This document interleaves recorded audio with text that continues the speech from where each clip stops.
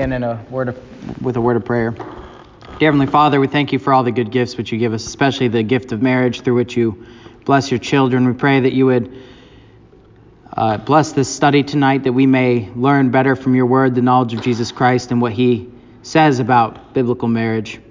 And we pray that you would open the minds and hearts of all here and all who watch and listen to this, that they would be blessed by that word. We pray this through your Son, Jesus Christ our Lord. Amen. Amen. All right, so we are continuing this section, which is the longest section within the chapter, on what God intends for marriage.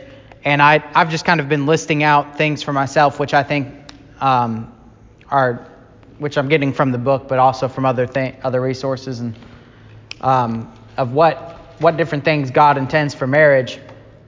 We've talked about blessing and lifelong monogamy.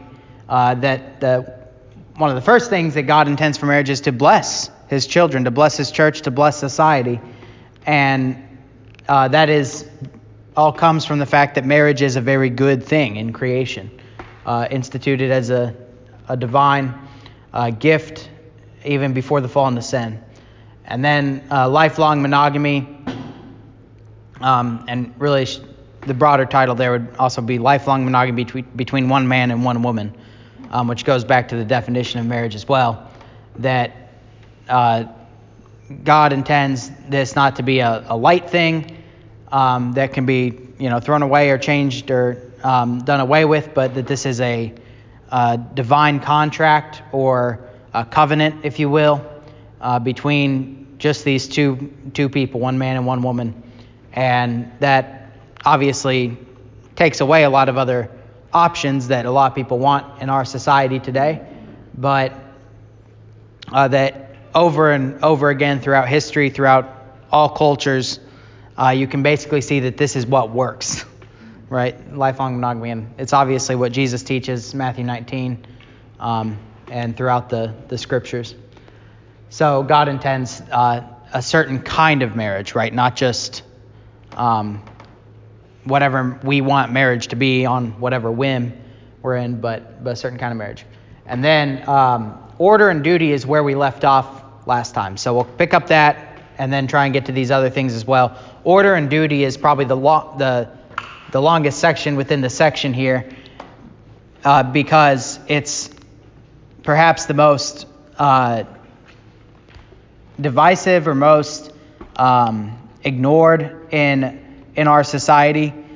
We a lot of the marriage problems or marriage issues that have come up recently in, say, the last 10, 20 years, homosexual marriage, transgender marriage, polyamorous marriage, all of that is relatively new, last 10, 20 years, like I said. But feminism, which takes away the order and what the duties are for the man and the woman in marriage, feminism has really been instantiated in our culture since, I would actually say, since after World War I, since the Roaring 20s. And there was a little break in there in the 50s after the war with the baby boom, but then in the 60s and 70s you get the second wave of the sexual revolution, second wave feminism, and things really take off. And that's really been very well instantiated in our culture. And so order and duty is a big thing we have to deal with. Now, last time we read 1 Corinthians 11 and Ephesians 5, and we're going to pick back up our discussion of those two things. So first of all, the main thing we talked about is that having order does not define someone's worth or value, right? So there's tons of orders that God gives in society. Parents are meant to be in charge of their children, right? To be heads over their children. You can't have children run a household, or else dinner would be marshmallows and chocolate chip cookies every night, right? You can't have soldiers do whatever they want. Otherwise, the soldiers would never, choose to do any of the hard exercises or drills that they need to do to be ready for battle, right? You have to have commanders that tell the soldiers what to do. You can't have employees be the bosses in a workplace when otherwise there would never be any work done, because what person's going to work if they can get paid for not doing anything, right? That's why you have to have bosses to tell people what to do. There's order in society. That's simply how God has made the world, to have heads and to have followers, to have heads and have people who submit to them. But within a family, within a marriage, order also has to exist. And the divine order that God establishes, that the husband would be the head of the household and the wife would submit to him. And this, we even saw in 1 Corinthians 11, this even exists within the Trinity, that the Son submits to the Father's will, right? The Son is to the Father and the Christ is to the Father, and the man is to Christ, and the wife is to the man, right? The woman is to the man. And so this order of creation that exists, these orders of creation that exist in creation and even in God himself are not at all bad, right? We do, in our theology, our Trinitarian theology, we don't say that Christ is somehow less valuable than the Father, right? They're both God. They're both the one true God. They're equal in majesty and glory. How could we say otherwise, right? So same with husband and wife. Just because there is an order that must be followed doesn't mean that women are somehow less valuable or not worth as much to society or to the marriage or to the church or to God himself. So that's kind of the first thing we talked about. And the other point I made about that is that distinction, that order does not equal value or worth, that's where basically every problem with marriage goes wrong. So it leads to all these other problems. That's between whether it's feminism, whether it's transgenderism, the fundamental lie is this egalitarianism, that somehow we all have to be interchangeable and on an equal playing field, right? And that any person says, you can't tell them they're wrong, right? So if a child says, even though God made me a boy, I want to be a girl, then if you don't have order, if you don't have parents to say, no, that's silly, that's not how God made you, and then they just forget about it the next day because they're kids, right? But two, if we actually recognize that there's a difference between boys and girls, right? That people are not just interchangeable, that there is order and difference built within creation that is good, right? And it's funny, that the world likes to talk about diversity so much, diversity as this virtue, and yet the world actually hates diversity, right? The world wants to make everybody the same.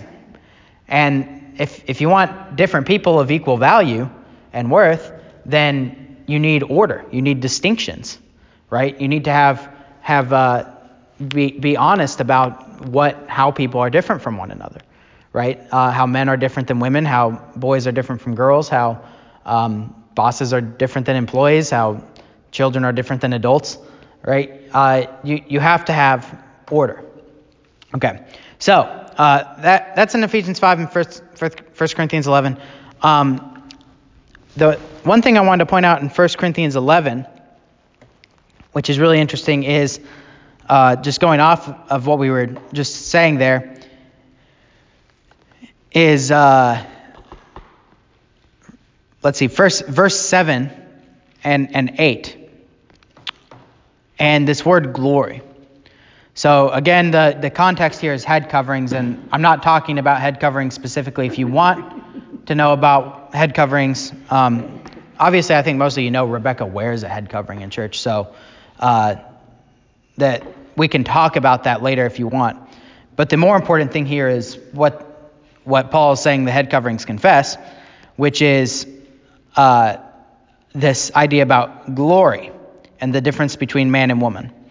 So 1 Corinthians 11, verse 7, for a man ought not to wear a head covering because he is the image and glory of God. But, how many of y'all men, your parents made you take off your hats and caps when you prayed when you were kids? Yeah, or take them off inside, right? All right. Yeah. So our culture did used to have some of this. My mother would never enter a church without a hat on her. Without a hat, yeah. It wasn't a big fancy. Yeah. It was a little. Just a little hat. Yeah. People used to always wear it. Yeah. Yeah, the hat thing is interesting with men too, because I see that all the time now that men wear their hats on inside, and even when they, it doesn't really happen here, but I've seen in other churches men will like wear baseball hats and more like casual churches or whatever. My brother wears hats a lot, and I don't really wear hats much, but he wears hats a lot. But my parents were always very strict that if he could wear them inside, I think, but if we were praying, he had to take that thing off. Like if we were eating, like if we were at a table together. Right. So anyway, that just struck me as I was reading that. Right. I was just reading that this second, and that I thought of that. Anyway. All right. For a man ought not to wear a head covering because he is the image and glory of God, but a woman is man's glory. For man is not from woman, but woman from man. And man was not created for the woman, but woman for man. Okay, so it's easy again to read this and to see this like, to think of this as a value judgment where you have God and then you have man who's the image and glory of God, and then you have woman who's the glory of man, and to think, oh, like this is like a value, so like woman is like the least valuable, and God's like the most valuable, and man's somewhere in the middle. And I think that's actually the wrong way to read that. So the term glory is the shining forth of God's holiness, right? And it's holiness being exemplified and magnified. And so instead of thinking of this as kind of this like value judgment where things are getting like worse, this is actually something where God, the goodness that comes from God is being radiated out, right? And so if man is God's glory and woman is the glory of man, then woman is the glory of the glory. And this is I think Paul is recognizing a Hebrew idiom here, which is, this is how, in English, if we say, so what we have as comparatives and superlatives, so, like good, better, best, right? So we do like 3 different words. Well, in Hebrew, what they'll do is they'll say this of it. So they'll say like the same thing of the same thing. So the Holy of Holies, right? That means it's the holiest place.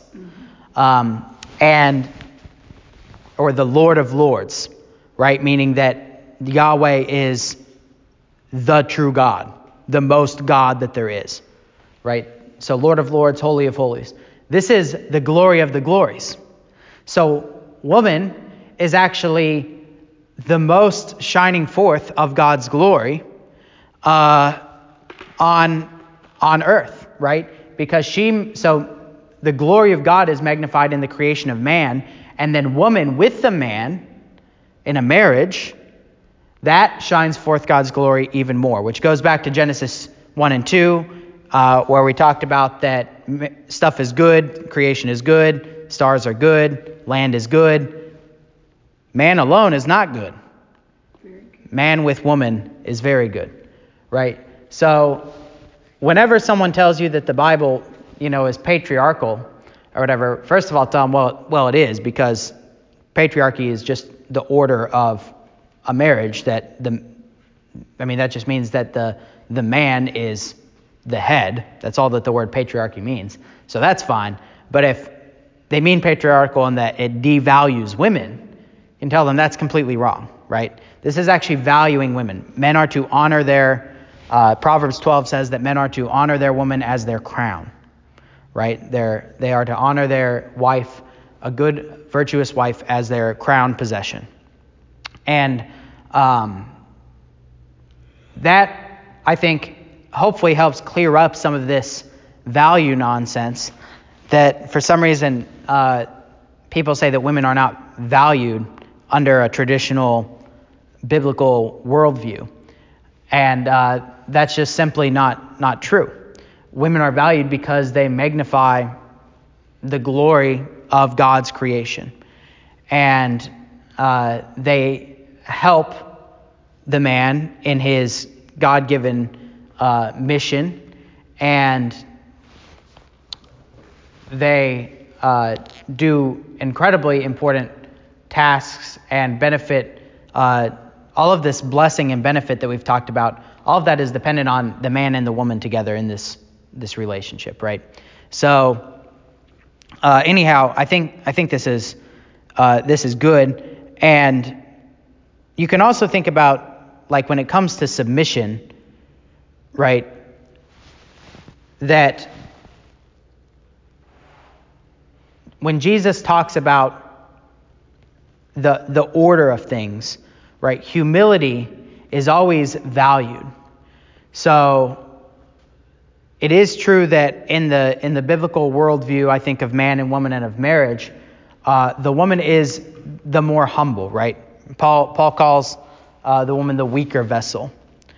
But remember also what Jesus says about humility and about submission is that those who are first will be last and the last will be first, right? The humble will be exalted and the pride will be cast down. So for any kind of submission, whether that is the man to Christ or the woman to the man, that submission is not to be understood as a negative thing that is bad in the sight of God, right? That somehow you have, and that, I mean, this really gets to justification that people believe, and I think this is part of the drive of feminists and feminism, is that people always believe that they have to earn their way into heaven, right? They believe that they have to do it themselves if they don't have the true gospel, if they don't have the gospel of Jesus Christ. And to fully submit yourself to God's word, which to be a woman means also to submit yourself to your husband, that is an act of saying that I'm not alone in this, right? That I depend on, well, first of all, on the blood of Jesus Christ for the salvation of sins, but I'm also not in a position to work myself out of anything, right? I'm called to submit. So women are called to submit to their husbands, men are called to submit to the will of Christ. And then that's all. You can also see how that all works in the order and duty. So let's actually just transition then to the duties of a marriage. So how does this actually practically play itself out in a marriage?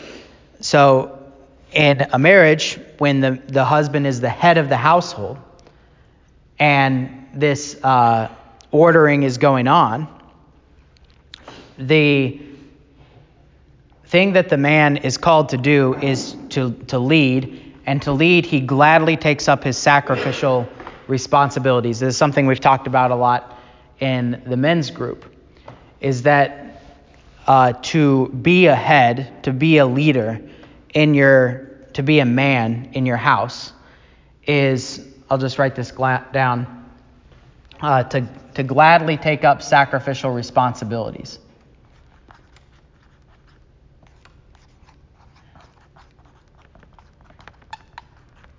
And if you look in Genesis 1 and 2, there are a lot of responsibilities that God gives to man. And the men's group and I have dissected this a lot, but I'll just let me just summarize it with three words, a little alliteration to help. The sacrificial responsibilities that men are to take up is to provide, protect, and let's just say preside over their families and over their wives. That men are called. So if you look at masculinity, biblical masculinity, anytime the Bible talks about men and masculinity, it always has to do with something that they're given, a task, a responsibility that they're given to accomplish. And they're sacrificial because the tasks are always not for the sake of the man, right? That's the other thing about the whole feminism, patriarchy thing, is that the feminists always want to accuse the conservative Christians of the men being somehow selfish. And I always make the point, well, it's actually in feminism that the men benefit the most, right? In feminism, what do men get to have? They get to have loose women, right? They get to not have to care for the children that they create, because they can either just have them aborted, or they can have their partner or whatever on birth control, and they don't even have to be married, right? The men get the most worldly benefit, I would say. I don't think it's real benefit, right?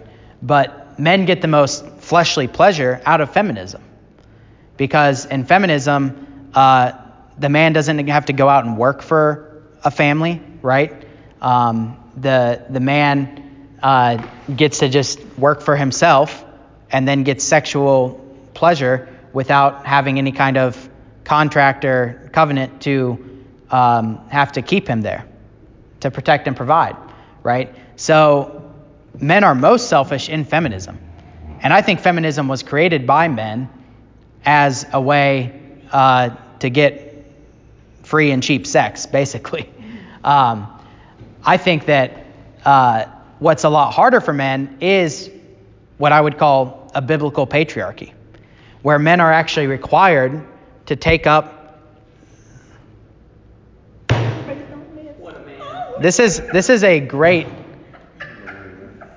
It's right here. I got it. This is great. Man, that could not have happened at a better time. So for those listening on the podcast, we had a young woman here that was attacked by a wasp, and a brave man stepped up and took up his sacrificial responsibility and protected the women in the room. What a wonderful real life example. So anyway, feminism is a whole scam artist thing made by men for free sex. Yeah, totally.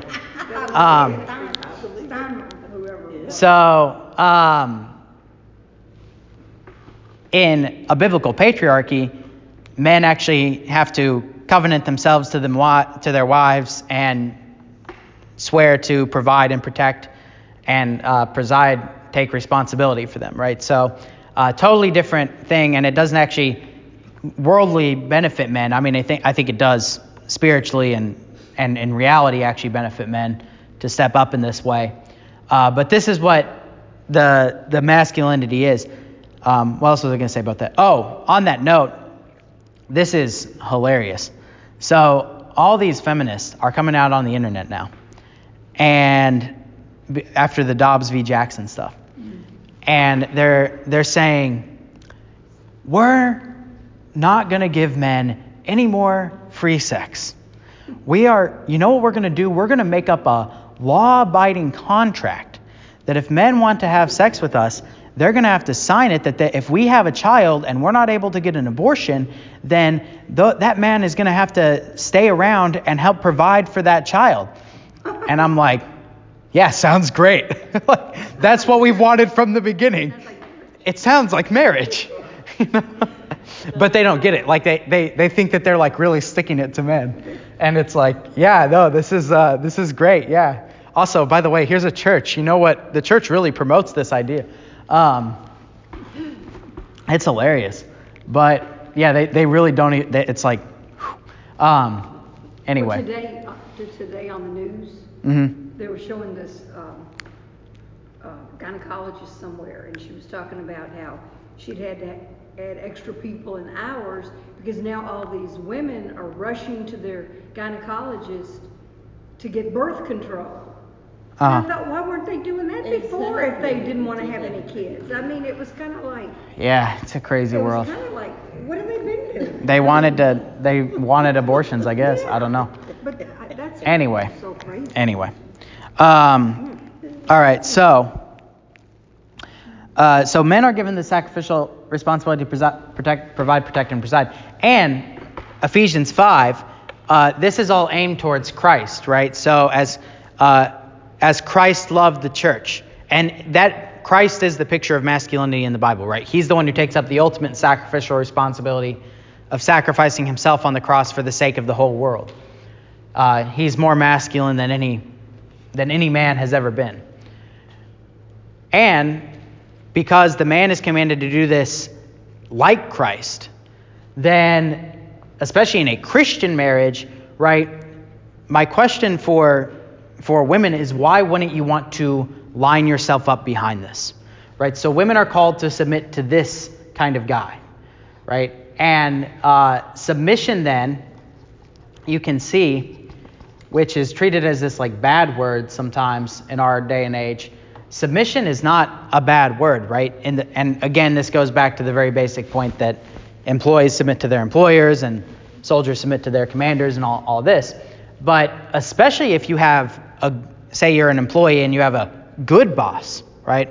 If you know what it's like to have a good boss who like cares about you, who understands like your life situation, and who wants to help you, wants to teach you, right? Or if you're like an athlete and you have a good coach who like helps you learn and knows when to discipline you and how to discipline you, that's all a blessing, right? And so Christian wives, I think, like true Christian wives that I've known, I've never really had a problem submitting to their husband, right?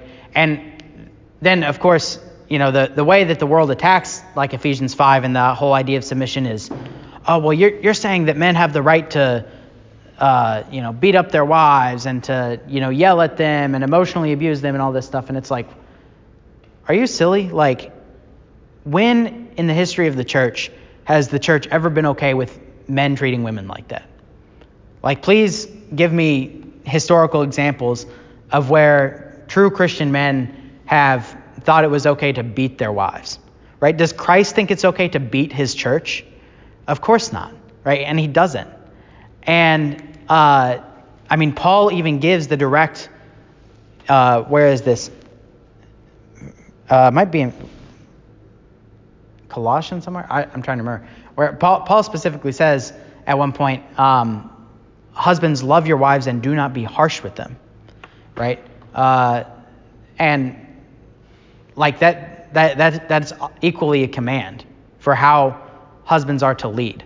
Like, it's whenever Ephesians 5 is talked about, the world zooms in on the one word submission and completely forgets the surrounding context, which is that this has to be like Christ and like the church, and what all that entails as far as love and nurture and who has what responsibilities and all these kinds of things. So anyhow, that's order and duty. Practically, I think a lot of times this gets talked about and then we leave out the practical side, which is, okay, what does this actually look like on a day-to-day basis? And there's a number of things to say about that. I think one is simply that when it comes to decisions in the household, first of all, in creation, in God's creation, Paul even talks this way when he calls the women the weaker vessel, right? It's built into creation that men and women are different from one another. They're different in their bodies and they're different in their minds. And I would say they're even different in their spirits in some regard. And the practical thing I was about to say is that when it comes to major decisions or even smaller decisions in the house, I think it's good if the husband takes the lead and makes decisions for what is going to happen with their house. Now, there's obviously some leeway in this. Say you're going to go out to dinner and the husband says, we're going to go to Cracker Barrel. Okay, he's making a decisive decision. And the woman says, fried okra sounds like it's going to make me throw up. Right. So do I.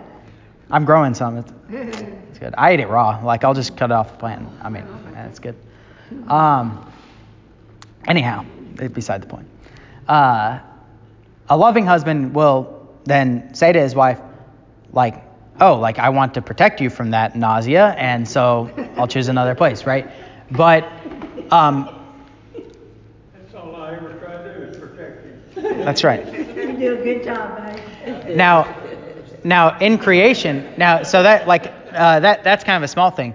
What I have found is that most of the time in marriages, and especially in troubled marriages, what has happened is that women start to make more of the decisions, and even though the man thinks, oh, this is fine, I can sit back and she'll be happy because she's saying what she wants, and I really don't care, because like the truth is, men don't care where they eat. They can eat fried okra, or they can eat pizza, and it's half dozen one way, six the other. It's all good.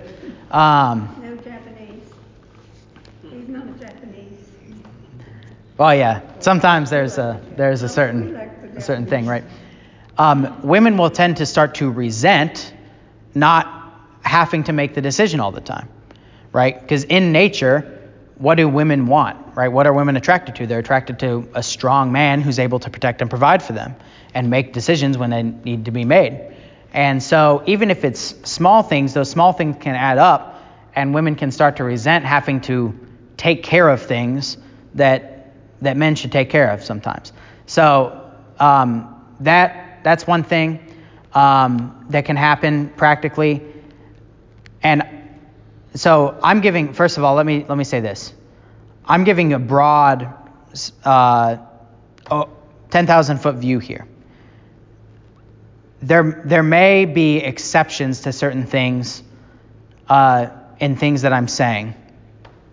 But I would remind you, first of all, that we shouldn't do theology by exception, right? Because of course there are always exceptions to things, but there are generalities that I think are worth noting and looking for in our lives. And obviously you want to go with what's generally true, not try and live life based on being an exception to things. Second of all, just again, recall in mind what I've said before, which is that whenever we approach things that our culture says something very different on, we need to be willing to say, okay, what does God's word say? What are the natural implications of that? And let's submit ourselves to that, even if it means recognizing that, things in our life might need to change, or if recognizing that we might not have done things the right way in the past, or if a lot of people we know are going to disagree with this, or whatever discomfort a biblical doctrine may bring us. If we can say, you know what, God's word is God's word, and even if it's uncomfortable, we're going to deal with it. And then, of course, there's repentance and forgiveness, and then also we can talk about, okay, is there an exception in this case? What's making you uncomfortable? This kind of thing, right? So keep those things in mind. So I'm going to say some things that are pretty countercultural here. But another practical issue that I've seen where marriages can go wrong is when the man is not the breadwinner. When the man does not make more or has, throughout their marriage, provided more than the woman. And that is because man is given to provide, and a woman is given to help him in that task, but she's given to submit to him under that task. And so I've seen marriages fall apart where the woman resents that she is the one bringing home the money and he's spending it, or whatever, that she's having to do all this work and he's not he's not stepping up and being a man about things. And then also that the man is ashamed and therefore acts poorly in the marriage because he naturally feels as though he is the one who should be accomplishing this. And I think those natural instincts that men and women have are built into creation. And so these are, when a marriage is being built, let's say, from the ground up, these are things we want to think about, right? And obviously, and again, there could be exceptions to that, and there can be times where things might be different in the life of a marriage, depending on circumstances. But throughout cultures, throughout histories, and I think very much in line with the scriptural narrative of marriage, is that it works best when this headship and submission is played out with the man being the main provider and the woman submitting under that and helping as he delegates. Other practical things, along with that, I think that when you look historically, and this is very much not where we are now in history, but really you had this idea of the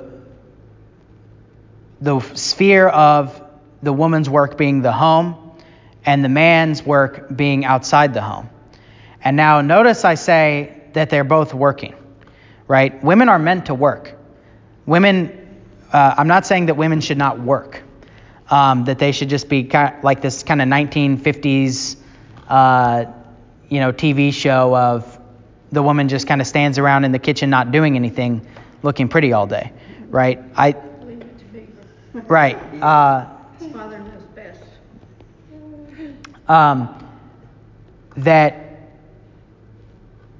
That both man and woman are given to work, right? They're both given work to do in the garden, and the man is the one who's given the task. The woman is given to help him in that task. So they're both given to work. And I've made this point before when I think we talked about, in Sunday morning Bible study, we talked about Ruth and how she needed a redeemer anyway, that's beside the point.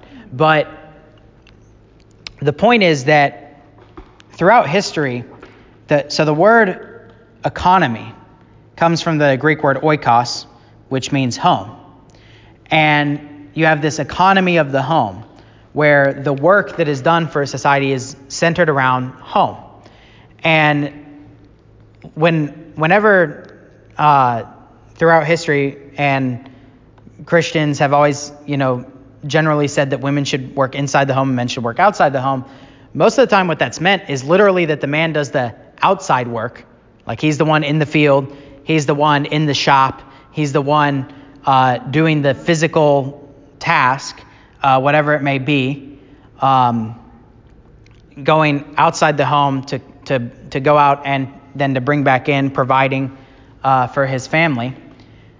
The woman does her work inside the home. So the man might be out in the field, the woman is working inside the home. And before we had dishwashers, and before we had this all made a lot more sense before we had all these time-saving devices, because before you had dishwashers and washing machines, and you could just go to any convenience store, there's probably 12 of them between your house and wherever you work, and pick up any number of things ready to eat, ready to wear, whatever it was. Before all of that convenience culture that we have now after the Industrial Revolution, there was a lot of work to be done in the home, right? There was a lot of work that was not necessarily easy work either, right? To make food was to make dinner was an all-day task, right? To make a simple dinner was an all-day task, right? If you wanted to make bread, you didn't just have to, mix it up and put it in the oven. You had to grind down the flour, right? You had to do all these things. If you wanted to wash clothes, that wasn't just, throw a batch in there and then walk away. you had to wash each thing on some kind of washing board or something, right? So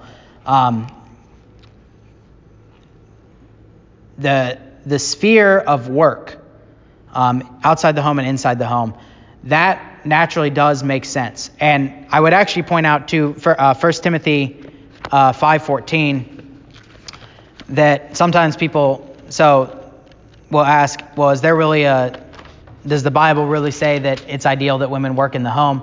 And I'd say, actually, yeah, it does. And it was so implicit, I think, in the culture at the time that the Bible doesn't address it too much. But Paul does give this advice to Timothy that when he's taking care of his congregation, that the younger,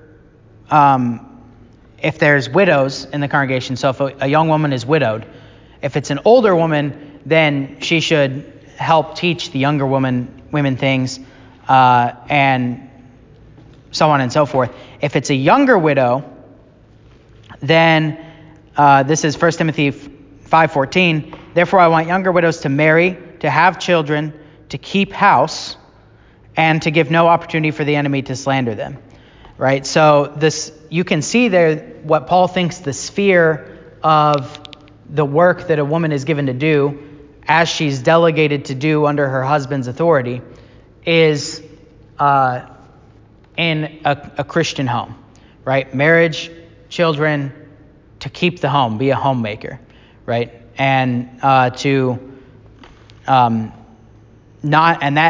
gives no opportunity for the enemy to slander, right? That is a way to put the woman in the place that she's going to be most spiritually healthy. And I've also talked about this a little bit last week, that when Paul writes to Timothy that the woman is saved through childbearing, that there's actually a blessing in being a mom and being a Christian wife that puts you in a place where you are, where women are sanctified. And that's part of the sanctification of marriage that we talked about under that blessing section. So anyway, I think that's enough of that. There are practical implications to this, which our culture is obviously very far from. And I understand too, just thinking about the working inside and outside the home, it's darn near impossible not to have a dual income household nowadays, right? I mean, it's very difficult in this economy. So, like I said, it's not that there are not exceptions to this, but we're talking about kind of what the Christian ideal is. Anyway, I'm going to stop going on about this because we're going to watch a documentary on feminism, and it's actually not just about feminism. It's partly about the history of feminism, but then the other part is, okay, what do we do about it? How should women live, right, in our society? Because we're at this place in society where, right, if you saw that Ketanji Brown Jackson clip a couple months, probably a month or a couple weeks ago, probably over a month ago now, where she was asked, what is a woman? And she couldn't even give a definition, right? This is our newest Supreme Court justice. Can't give a definition for the word woman, right? We're at a place in our society where we don't even know what men and women are anymore, right? And so this is a big question, is how are we to live as men and women? And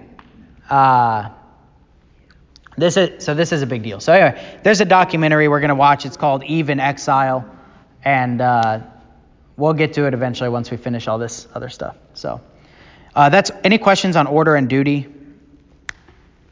No, it's changed a little bit with so many men working from home now too, with their businesses and stuff like that. That's got to have a change on the way people think about things. Yeah, I mean, cultural changes definitely affect how people think about these things. And again, my argument is just that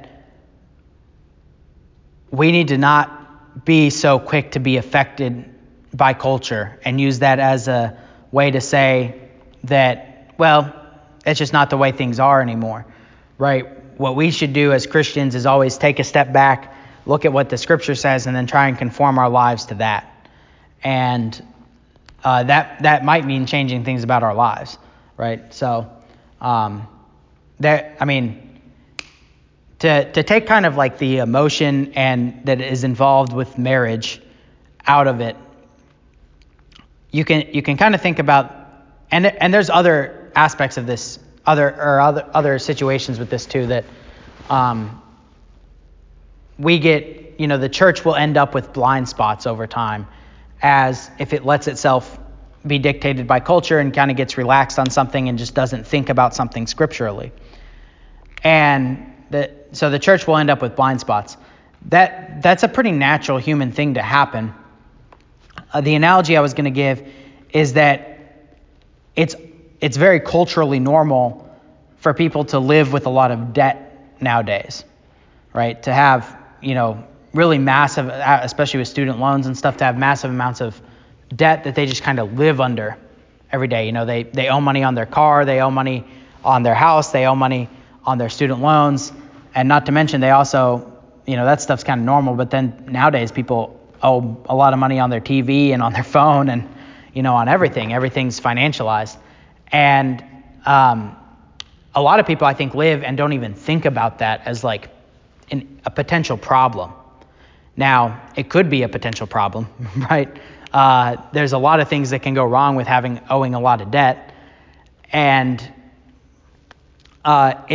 so sometimes people like live like that, and then something will go wrong. And then all of a sudden they realize, like, I've been thinking about this all wrong. Like, this is not normal. And then they'll do Dave Ramsey or something and make big life changes and get out of it. And that's not easy, right? But it is what's actually harder in the long run is to go against your conscience, right? What's harder in the long run is to do the wrong thing. It is difficult to change your ways, right?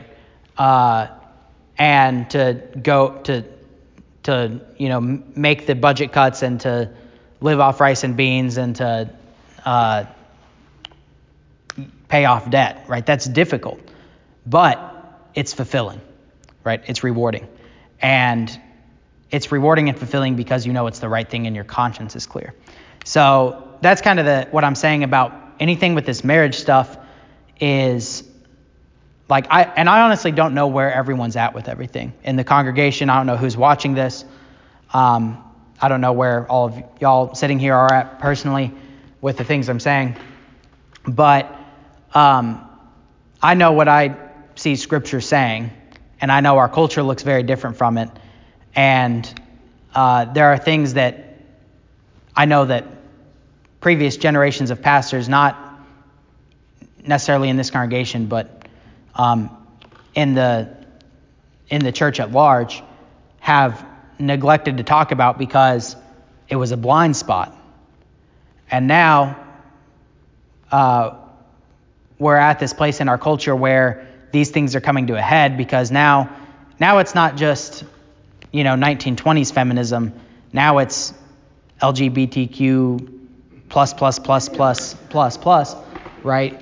And my generation is having to say, okay, what is man? What is woman? What is marriage? What are children? And what is all of that according to God's divine word? And so that is, anyway, sorry, that's kind of an excursus, but these things are difficult to talk about because I know that there are going to be people who could be rubbed the wrong way by things that I say. And of course, I don't want to offend the flock, but I also have to be honest with God's word, right? So anyway, yeah, but all of that is to say, yes, a lot of cultural things change people's perception of this. Men working from home changes people's cultural perception of this. And working from home is a kind of an interesting thing too, but now with technology as well. But anyhow, yeah, so any other questions on order and duty? Okay. So let's move on to procreation. So again, our kind of overall topic here is what God intends for marriage. Keep me honest in time too. I'm not running a watch. Oh, I got 4 minutes. Okay. What God intends for marriage. One of the things he intends for marriage, and I don't think this should be very controversial, but is procreation, is the procreation of children.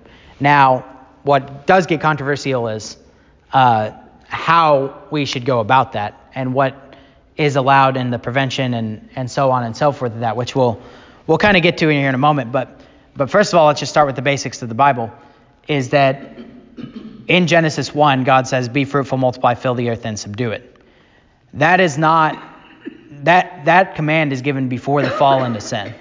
That's not part of the ceremonial law. That's not part of the ritual law of the Old Testament.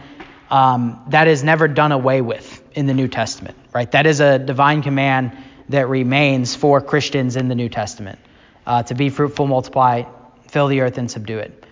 And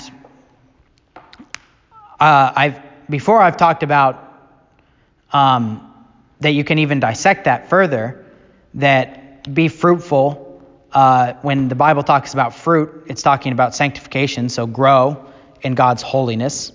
And that, John 15, what is fruit, right? Or Galatians, the fruit of the Holy Spirit, that we should grow in fruitfulness spiritually. Be fruitful, multiply, that is talking about, I don't think there's really any other way to say it than talking about procreation, to multiply of yourselves, that Adam and Eve would multiply. And then fill the earth I've kind of said that men are given this mission by God, right? And the help that the woman gives to the man is for the sake of the mission. Well, part of the fill the earth and subdue the earth, these are the missions of man, right? I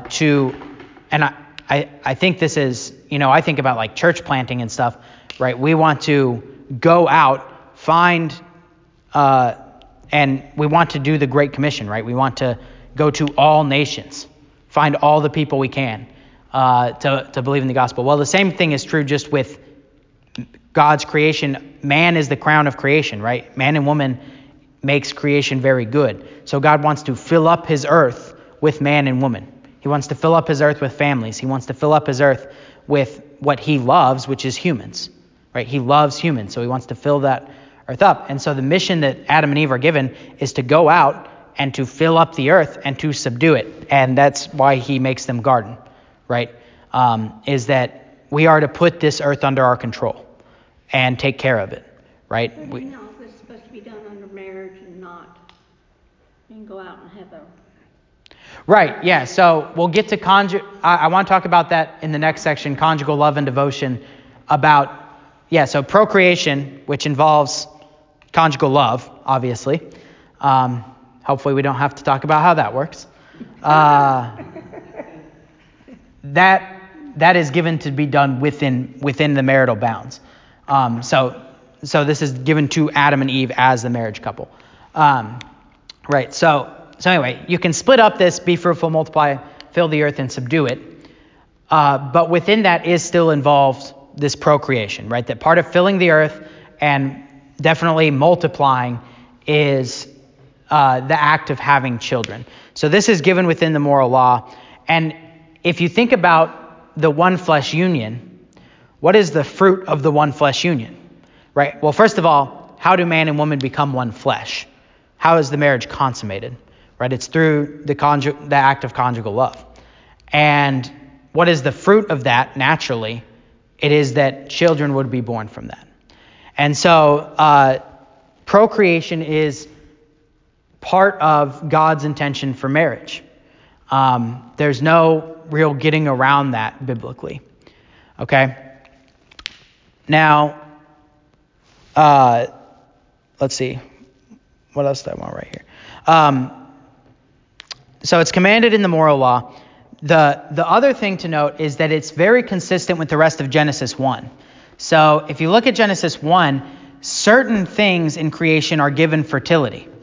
So the way this is talked about is about the phrase according to their kinds.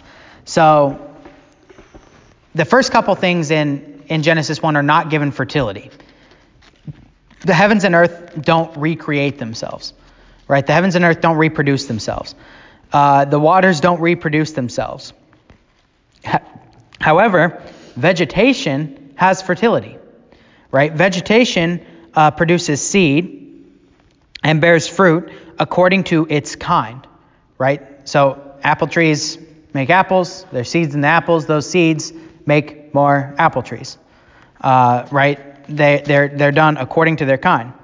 The living creatures, they reproduce according to their kinds, right? So you have a man and woman bird. Man and woman bird get together. They have baby birds, right? They reproduce according to their kinds.